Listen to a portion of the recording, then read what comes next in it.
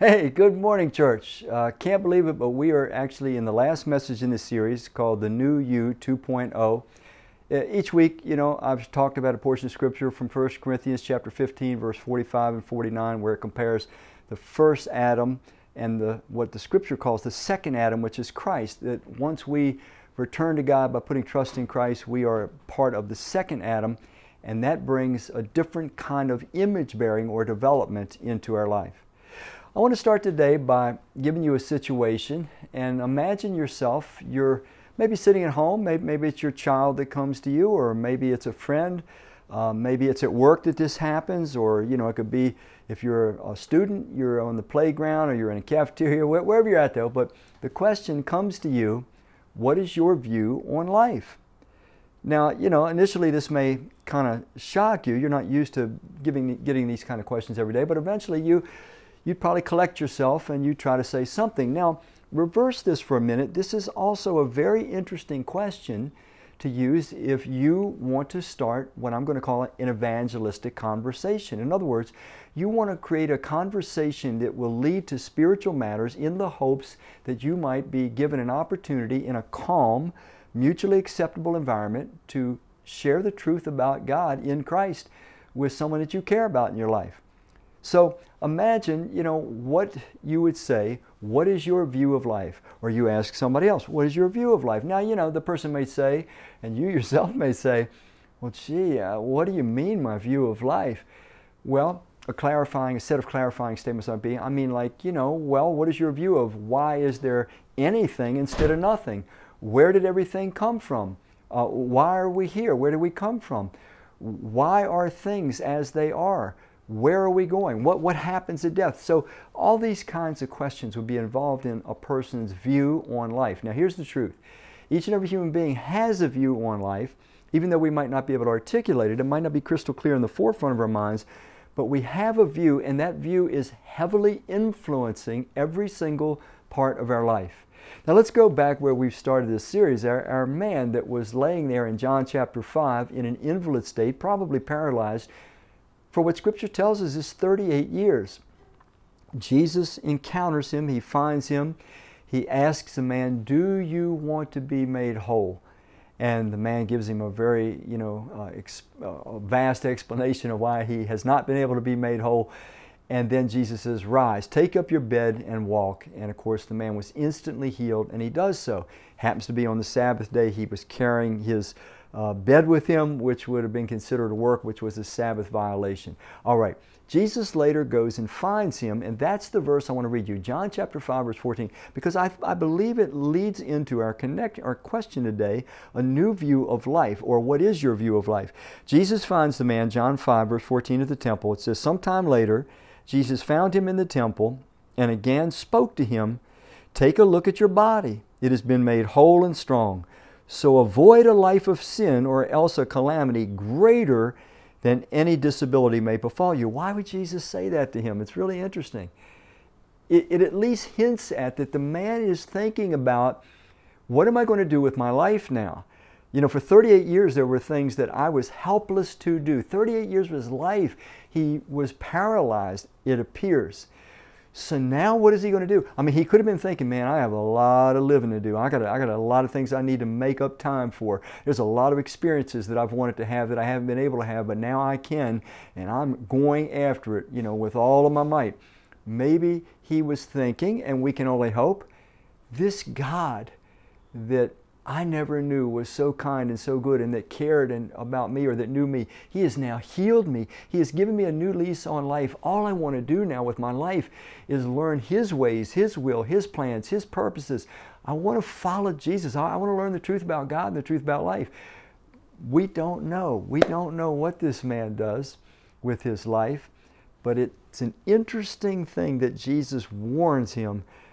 Don't go throwing yourself into a sinful life, or if you think it was bad being paralyzed, you could bring something even worse upon yourself. It sort of sounds like Jesus knew the man was thinking about the way he was getting ready to invest his life. So I want to do this. I want to look at just two diverse views of life, and I think that these diverse views, these two, cover the vast majority of human beings on the planet today. The first view is this. People view life. Now again, this is not always conscious, but it's tucked away, and it still influences everything that we do and the way we develop, I might add. The first view is life is an individually designed experimental experience. In other words, it's my life, and it's mine to do with what I want, to experiment and just experience things, just try and see what I like. So the first view, it's an individually designed experimental experience. You can't tell me what to do with my life. I can't tell you what to do with yours. It's owned by you as an individual. Mine is owned by me as an individual. You get to experiment. I get to experiment. And we just sort of see what experiences we like or don't like. That's one view. That is a highly popular view. In fact, I would tend to say the vast majority of the 7.5 billion people that are alive on earth today, knowingly and unknowingly, that is their view of life. Let me share the second view. Life is a divinely designed developmental experience. So the first is it's an individually designed, I just make it whatever I want it. It's an individually designed experimental experience. But the second is, no. It's a divinely designed, God designed it to be a developmental experience. Life is a divinely designed developmental experience. Two very contradictory views. Each one is going to evoke tremendous influence on the quality of our life, the content of our character, the contributions we make or don't make during our time on this journey on earth. So let's look at this first view a little bit, because it's a very important view, because it gives us an understanding of people that we will interact with. These are bright people. These are nice people. They're not always terrible people, so please don't misunderstand. But they are people that believe, all things considered, their life is just an individually designed experimental experience, and we're just looking for whatever we want. It's up to us. So when we have that view of life, it leads to what I'm going to call the desperation cycle. Now, I'm going to give you a breakdown of the desperation cycle, then I'm going to take you to some passages of Scripture that unfold this. But the desperation cycle goes like this. Because I know I'm going to die, I have a fear of death. Now, it's not always in my mind, but I know it's a reality. Because I know I'm going to die, but I don't know when I'm going to die, and I don't know what happens after death, I'm time-bound and sense-governed. I can't see past the death. Because of that, I'm uncomfortable with it. I know my time is limited. I don't know when this existence is going to end.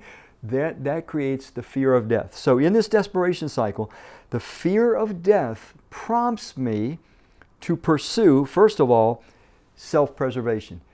Because I know I'm going to die, but I don't know when. I want to live as long as I can. So self-preservation becomes a tremendous driving force in my life. The second one, it's an equal drive. It tends to develop a little later. It's self-gratification. I discover very quickly that certain experiences in life, they're pleasurable and other ones are painful. So I set out, since I don't know when I'm going to die, but I know that I am going to die, I set out to stay alive as long as I can and to have as many pleasurable, enjoyable, profitable experiences as I can and avoid the painful loss experiences as I can. So this is the cycle, this desperation cycle. Now, when I'm pursuing self-preservation and self-gratification, it produces inevitably sinful, destructive decisions or sinful, destructive living. It's just the way it works. We experiment, we try things. We don't know how we're designed to live. Therefore, we stumble onto things as we experiment. I don't know how long I'm going to live as self-preservation, but I'm going to get as much pleasure as I can, self-gratification. Let me show you some verses now that pin this down. The first is in the book of Hebrews, chapter 2, verse 14 and 15. It says, "Since the children have flesh and blood, he too," the he is Jesus, "he too shared in their humanity, so that by his death he might break the power of him who holds the power of death, that is, the devil, and free those who all their lives were held in slavery by their fear of death." Now this is an interesting verse. It says that Jesus' death was meant to free us from the power of the one that holds the power of death, which it says is the devil. What does it mean that he holds the power of death? Does it mean that he's like the Godfather and he can just put out a hit on you and I anytime he wants to kill us? No, that's not what it means at all. It means, though, that because sin produces disintegration and death, and sin is a part of the human race experience now. Death is a part of our experience. Satan uses this as a tool. He knows that we were beings made to live eternally, and so this is an irregularity. This is an anomaly for us. We're uncomfortable with death. And so he uses it as a tool to, because of the fear that it generates, causes us to be slaves of the fear. And I've just read to you the cycle it produces. The fear of death prompts the pursuit of self-preservation and self-gratification, which produces sinful, destructive living. The second part of this is experimentation. I'll read you a portion of Scripture from the book of Ecclesiastes, and it was written by King Solomon. And King Solomon, you have to understand, was considered the wisest man. God gave him a gift of wisdom, wisest man that ever lived, but he misused the gifts that God gave him, and for a season in his life went far, far, far away from God.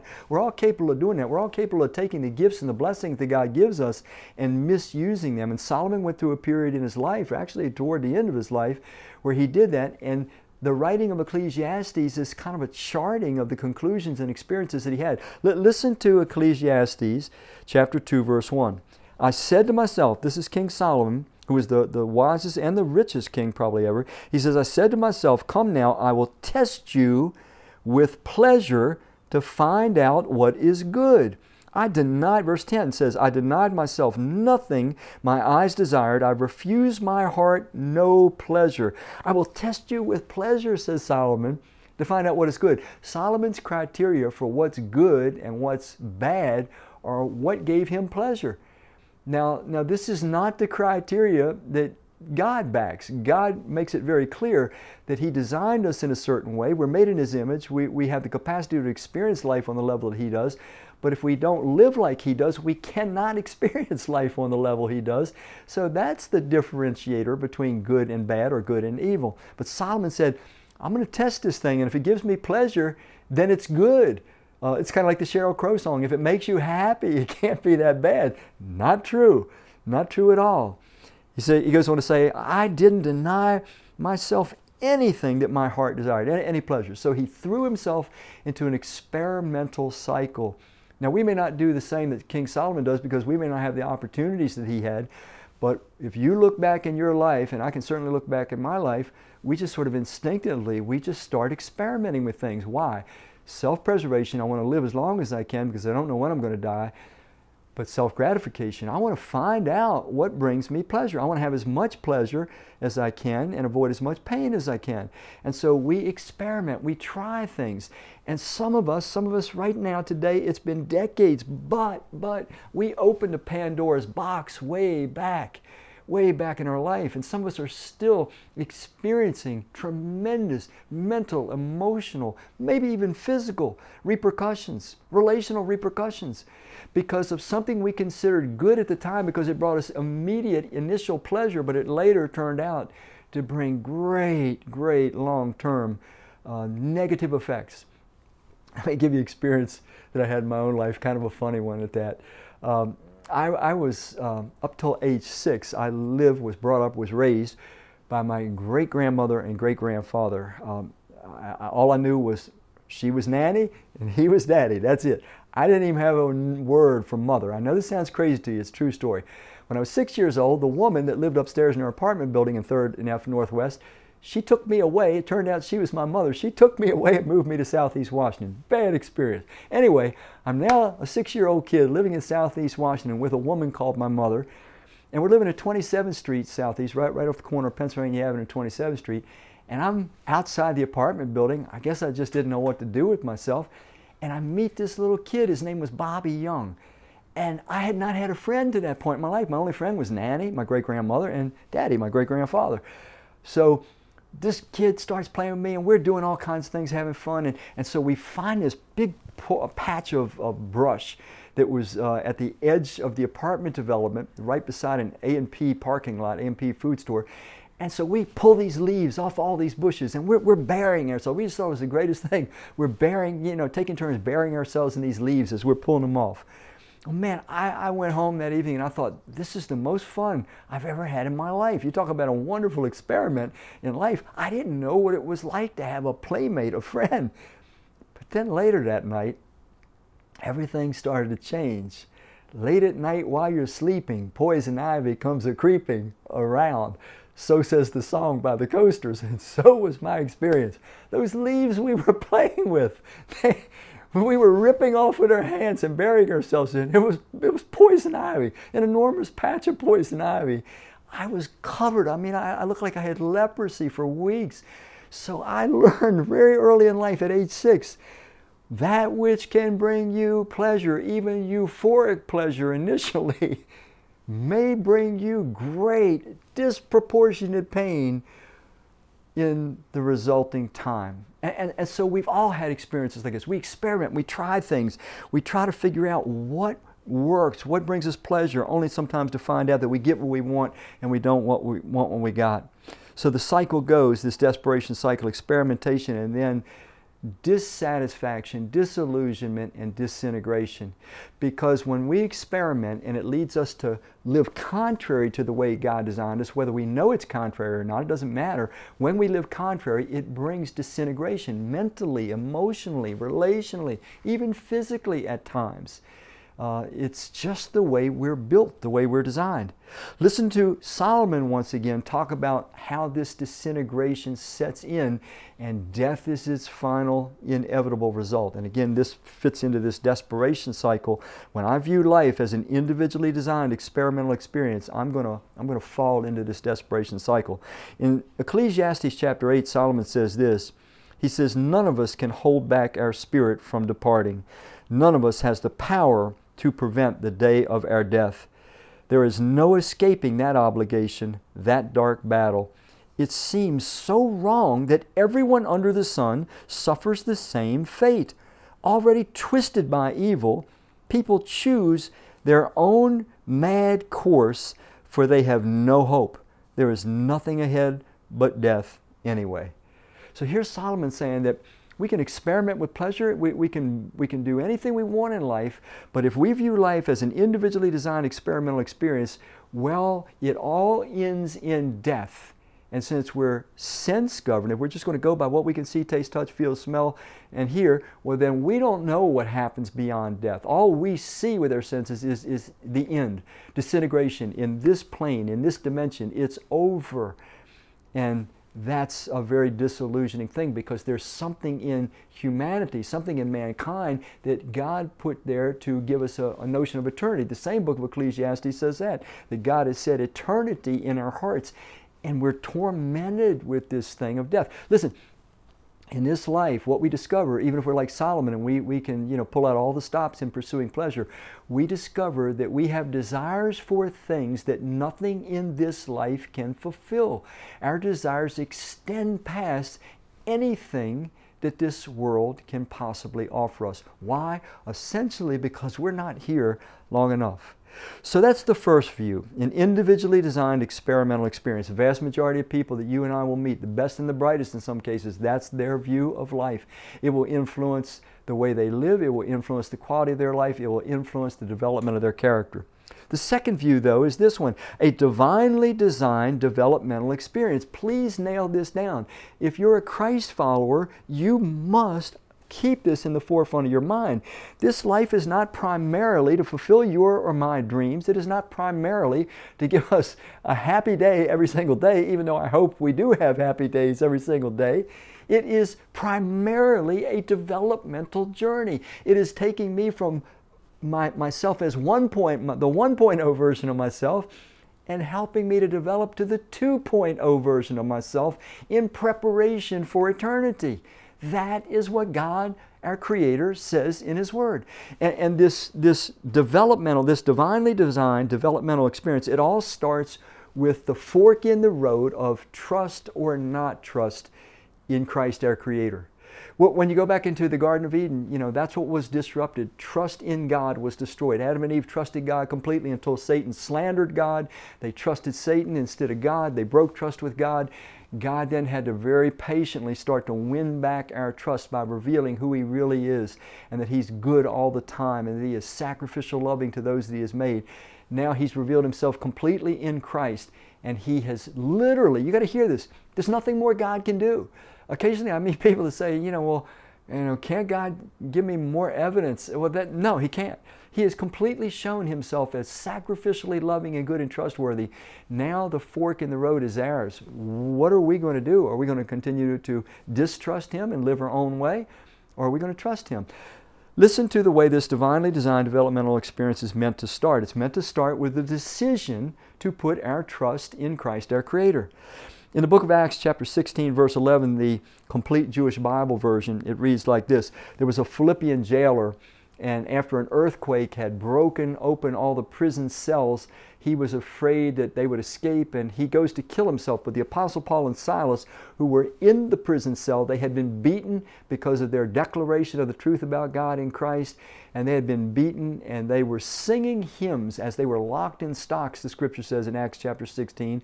And so this jailer is hearing these guys talk about Jesus, sing about Him, even though they had been beaten for speaking in His name. And then when this earthquake comes, he's terrified. He's ready to kill himself because he knows that his bosses are going to, torture and kill him anyway. So he runs. When Paul says, don't hurt yourself, we're all here, he says this, he asks the question to Paul and to Silas. He says, "Sirs, what must I do to be saved?" What must I do to be rescued? And you have to understand, when you and I read Scripture, it's not talking about hell. We today we think everything is about heaven and hell. It's talking about sin. The word saved and rescued, it's the same word there. It's always used of being saved. They will call Him Jesus, for He shall save us from our sins. It's sin that I need to be saved from. It's sin that's wrecking my life. It's sin that's wrecking our world.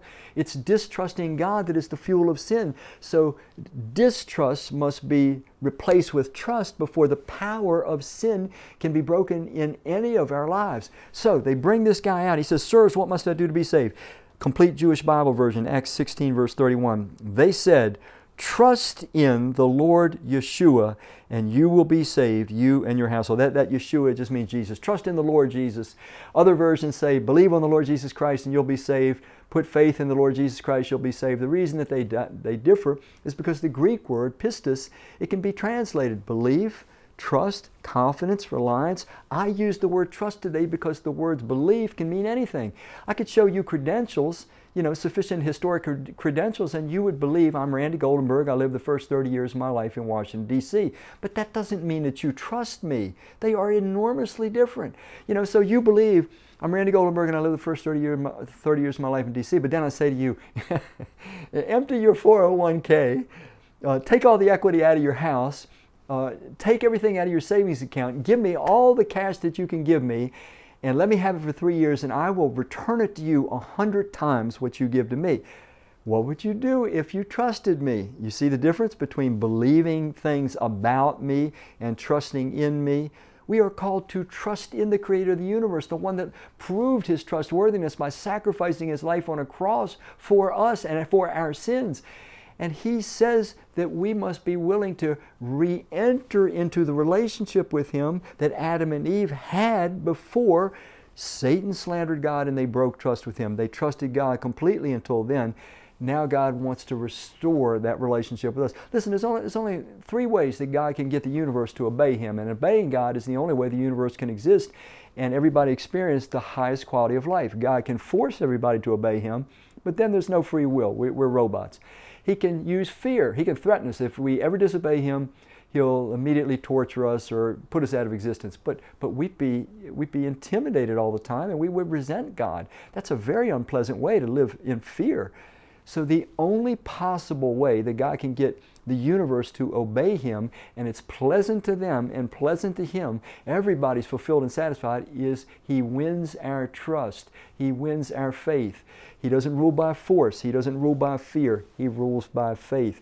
He proves Himself trustworthy, wins our trust, and because we trust Him, we want to follow Him. Because we trust Him, we obey Him joyfully from our own hearts. Trust in the Lord Jesus Christ and you'll be saved.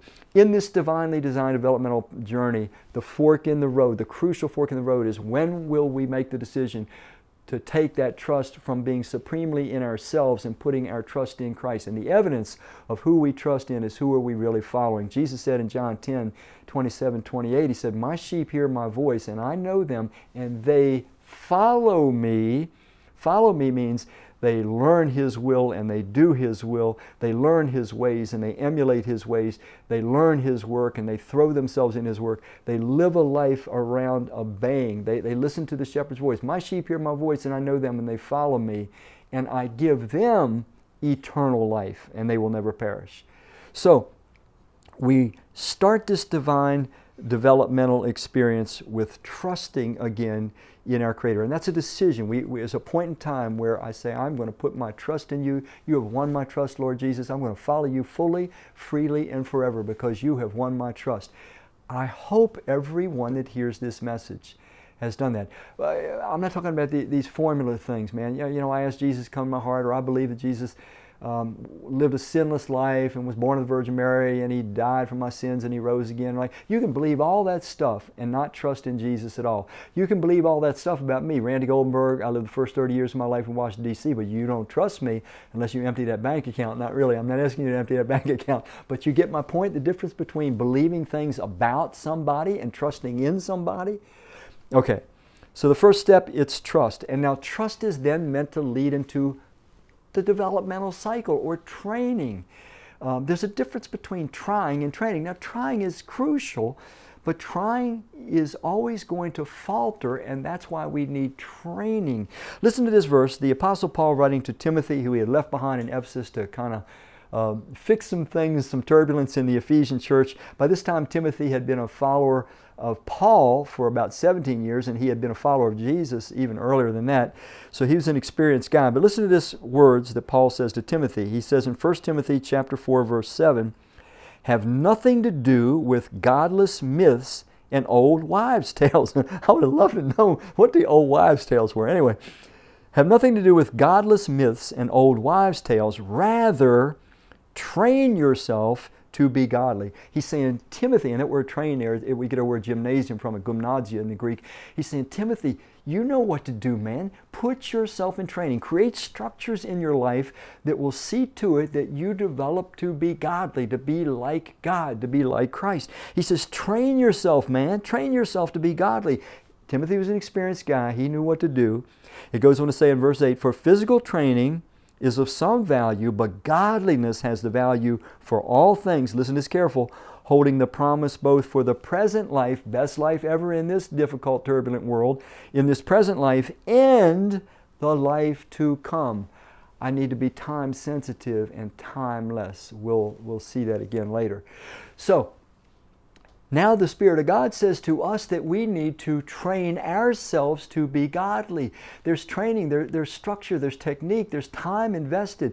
Listen, we don't automatically start living the way that God wants us or designed us to live. We have to learn the way first of all, then we have to try it, then we have to train. We have to keep at it. I'm going to give you more clarity on this as I go on in the message. So there's trust, then there's training in this divinely designed developmental experience. And then it finally brings transformation. Man, transformation is a beautiful thing. Transformation, it's authentically, from the core of my being, my beliefs, my convictions about things are now so aligned with God's. I believe His will and His ways and His word and His work are just perfect. I love Him. I love His will. I love His ways. I love His work. I think about things the way He does, and I want to think more about them the way He does, and I feel about things the way He does, and I want to feel more about them, and I want to do the things that I know He would do. This is real, authentic transformation. It's not just reformation, which is me conforming to a code of do's and don'ts. It's me changing from the inside out authentically. I am doing exactly what I want to do, but what I want to do is the will of God. I see it in its beauty.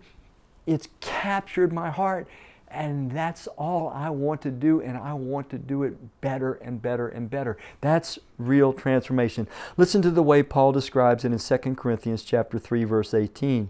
He says, now all of us, he's writing to those that have put their trust in Christ and are His followers, now all of us, with our faces unveiled, reflect the glory of the Lord as if we are mirrors. In other words, we're looking at Christ because we want to be like Him and learn His ways and will and word and work. But in that process, we reflect His image to those that meet us. We're like mirrors. We're looking at Jesus, but the reflection coming through us is a version of Jesus. It's a beautiful passage.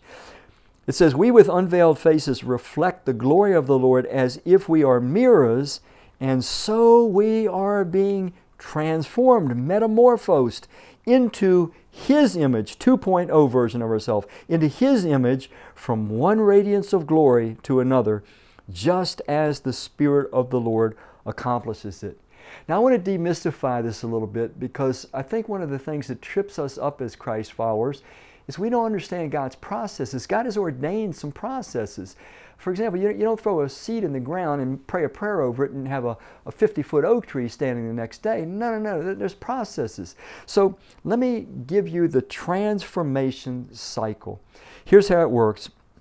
We've looked at some of it already. It starts with trusting. We trust in Christ our Creator. We trust in His Word. If He says to stop something, we stop it. He says to start something, we start it. That's trying. So trusting then goes to trying. He says to this man, He says, rise, take up your bed and walk. Trusting Christ, he wanted to be made whole, now trying to do what Christ said to do, even though he didn't in the past have the power to do it. Trusting, trying, and then that leads to training. And that means this, that I find many times when I'm trying to do the will of God according to the Word of God, I have counter habits. I fail. I want to do His will, but I do it sometimes and then I fail. It's kind of like a 2 steps forward and 3 steps back. So that's where training comes in. I need patience. I need humility. I need resilience. I need to keep trusting that what God says I can do, but it may take me time to do it. It's no different than a baby learning to work. It's a walk. It's no different than us learning any new skill, whether it's picking up an instrument and learning to be a musician or whatever it might be. It takes training. I'm trying to do it, but I'm doing it poorly at first, but I'm going to keep at it because it's so valuable. I'm going to keep at it until I can do it better and until I can do it easily and until it then becomes a part of my character. And that's where tenacity comes in. I've got to stick with it. That takes humility to keep failing and failing forward. So here's the cycle. Trusting, trying, training, tenacity, and that brings transformation. Deep inner, from the core level changes in who I am and how I feel. Now I'm still me. I'm still Randy. You're still whoever you are. But I am slowly becoming, and you are slowly becoming, this extraordinarily kind, gentle, forgiving, loving, generous, caring, serving, contributing human being, because I am more and more showing forth the image of my Creator. I'm still me, but the real me is emerging, and the real me and the real you was always meant to be a 2.0 Christ-like version of you and me. I want to close with reading a sentence to you and then giving you an illustration that I hope will really jolt you and seal this truth in your heart, that our view of life matters so much. Here's the statement I want to read. Our view of life must be simultaneously time-sensitive and timeless. Simultaneously, at the same time, our view of life must be simultaneously time-sensitive and timeless.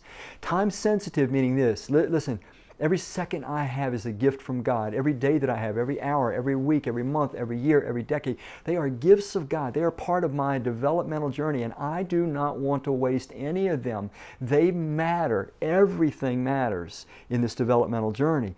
So I'm going to be time-sensitive. I don't know how long God's going to determine my journey is, but I'm also going to view life as a timeless being. This is critical. Unless I view myself as a timeless being, I'm going to fall into that desperation cycle where self-preservation and self-gratification are going to be the driving forces of my life, and they're going to lead me to, because of my fear of death, pursue reckless, sinful, self-destructive, socially destructive living. So I've got to be time-sensitive and timeless, so that I don't get into that panic, that bucket list mentality. Now I'm going to give you an image, and man, I hope you can follow this and that it doesn't offend anybody in the process. When you look up for what experts say about what is the most critical juncture or period in a human being's development, you read lots of different things. For example, many will say that the most crucial developmental era is from ages 1 to 5 or 1 to 6.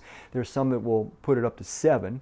And they say, man, that's where the most crucial development, if you get the right things then you're good to go. That's most crucial. Then there are others that say, well, early adolescence and then later adolescence, that's a crucial period too. Then there are others that say, oh, no, it's when your cognitive faculties mature, you're 20 to 25 and you start making lifelong decisions. And then they'll say, no, it's when you're 35 and 45 because then you get your objectivity and clarity and you know who you are and why you're here, blah, blah, blah, all this kind of stuff. So there's all these differences about what's the most crucial part of the journey. And we need to think about this when we're discerning what our actual view of life is.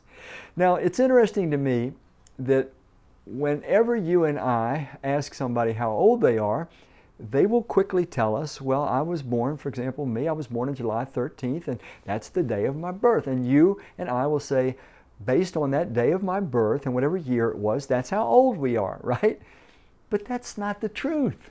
No. That's not how old you are. You are actually, in the vast majority of cases, you're 9 months older.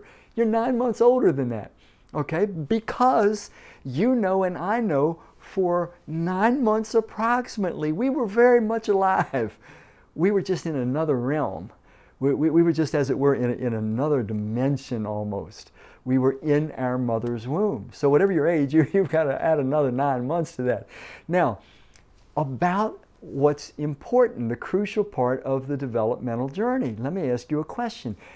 Is the crucial part age 1 to 5 or 1 to 6 or 1 to 7? Is the crucial part adolescence or older adolescence or young adulthood or middle adult? How about this? How about conception? How about the millisecond that you and I were conceived in our mother's womb? If that didn't happen, I never get to be 1 through 5 or 6 or 7. We never get to be young adolescents or older adolescents or young adult or middle-aged adult. We never get any of that. Listen, what part of the journey is crucial? Every part is crucial. Every part. You see, you and I, for 9 months, we were developing inside our mother's womb, and every part of that development was crucial from the millisecond of conception. It was all get this, it was all preparatory. Those 9 months were preparatory in a different dimension with a different level of cognitive abilities. They were very diminished at that point. We didn't need them, but they were preparing, they were developing, they were growing, they were preparing us for where the vast majority of our existence is going to be. Listen, if the average one of us lives to be about 100 years old, this means that the 9 months in our mother's womb, it represents only like 1% of our whole life. So that preparatory period was comparatively short, but crucial. Because if you don't get through that, you are not prepared for the rest of the journey. And if you have any questions about what I'm saying, just put this on Jesus. What was the most important part of Jesus' life? Was it his sacrificial death on the cross? Was it his resurrection from the grave? Was it his 3.5 years of miracles and teaching and ministry? Was it his miraculous birth? It was his conception, because if his miraculous conception didn't happen, he doesn't get 9 months in his mother's womb. He does not get born. He does not live a perfect sinless life. He does not die a sacrificial death. He does not rise from the grave. It all counts. Now, what are you trying to get at, Randy? What is your point? My point is this. I am suggesting that this entire journey of ours, whether we live to be 100 or like Enoch, 365 years old, it is comparatively small and short compared to eternity. This life is a developmental journey. It's meant to be preparing us for the vast, eternal journey. Is the development now, every part of it, crucial? Yes, it is, every part. Does it mean that every single second that we can grow and develop and cooperate with God in this developmental plan matters? Yes, it does. Yes, it does. But at the end of the day, it is a developmental journey. That's why I keep trying to remind us, man, your best days are ahead. You have not lost your best days. Don't ever let that lie live in your heart. Don't you ever say to yourself or let Satan whisper in your ear, my best days are behind me. You and I have never experienced our best days. They're all ahead of us. and they will go on forever. Cherish every aspect of this developmental journey. Let's be those that embrace this true perspective on life, that it is a divinely designed developmental experience where God wants to take us from 1.0 version of ourselves to the 2.0 Christ-like version of ourselves. And most of it has to do with how we view circumstances, how we view God, how we view Christ, how we view ourselves, how we view others, and ultimately how we view life itself. Let's pray. Father, we thank you that from all eternity, your good heart, you had this awesomely beautiful plan to create beings that can experience life like you yourself experience it. And you looked at every aspect of it. You knew we would go wrong. You knew the damage we would do. You knew the sacrifice it would require to bring us back to trust in you. You knew who would reject you forever and who would trust you. And yet you brought it all into existence. Thank you for the certainties that you that start a good work in us will see it through, and that we will wear the beauty that we've seen to some degree in this life, although through a glass foggily, the beauty of Jesus, the beauty of your eternal heart, our God and our Creator. It's in Christ's name we give thanks and pray that we can just speed up our cooperation in every area in this 2.0 developmental journey that you have for each of us. It's in Christ's name we ask it. Amen.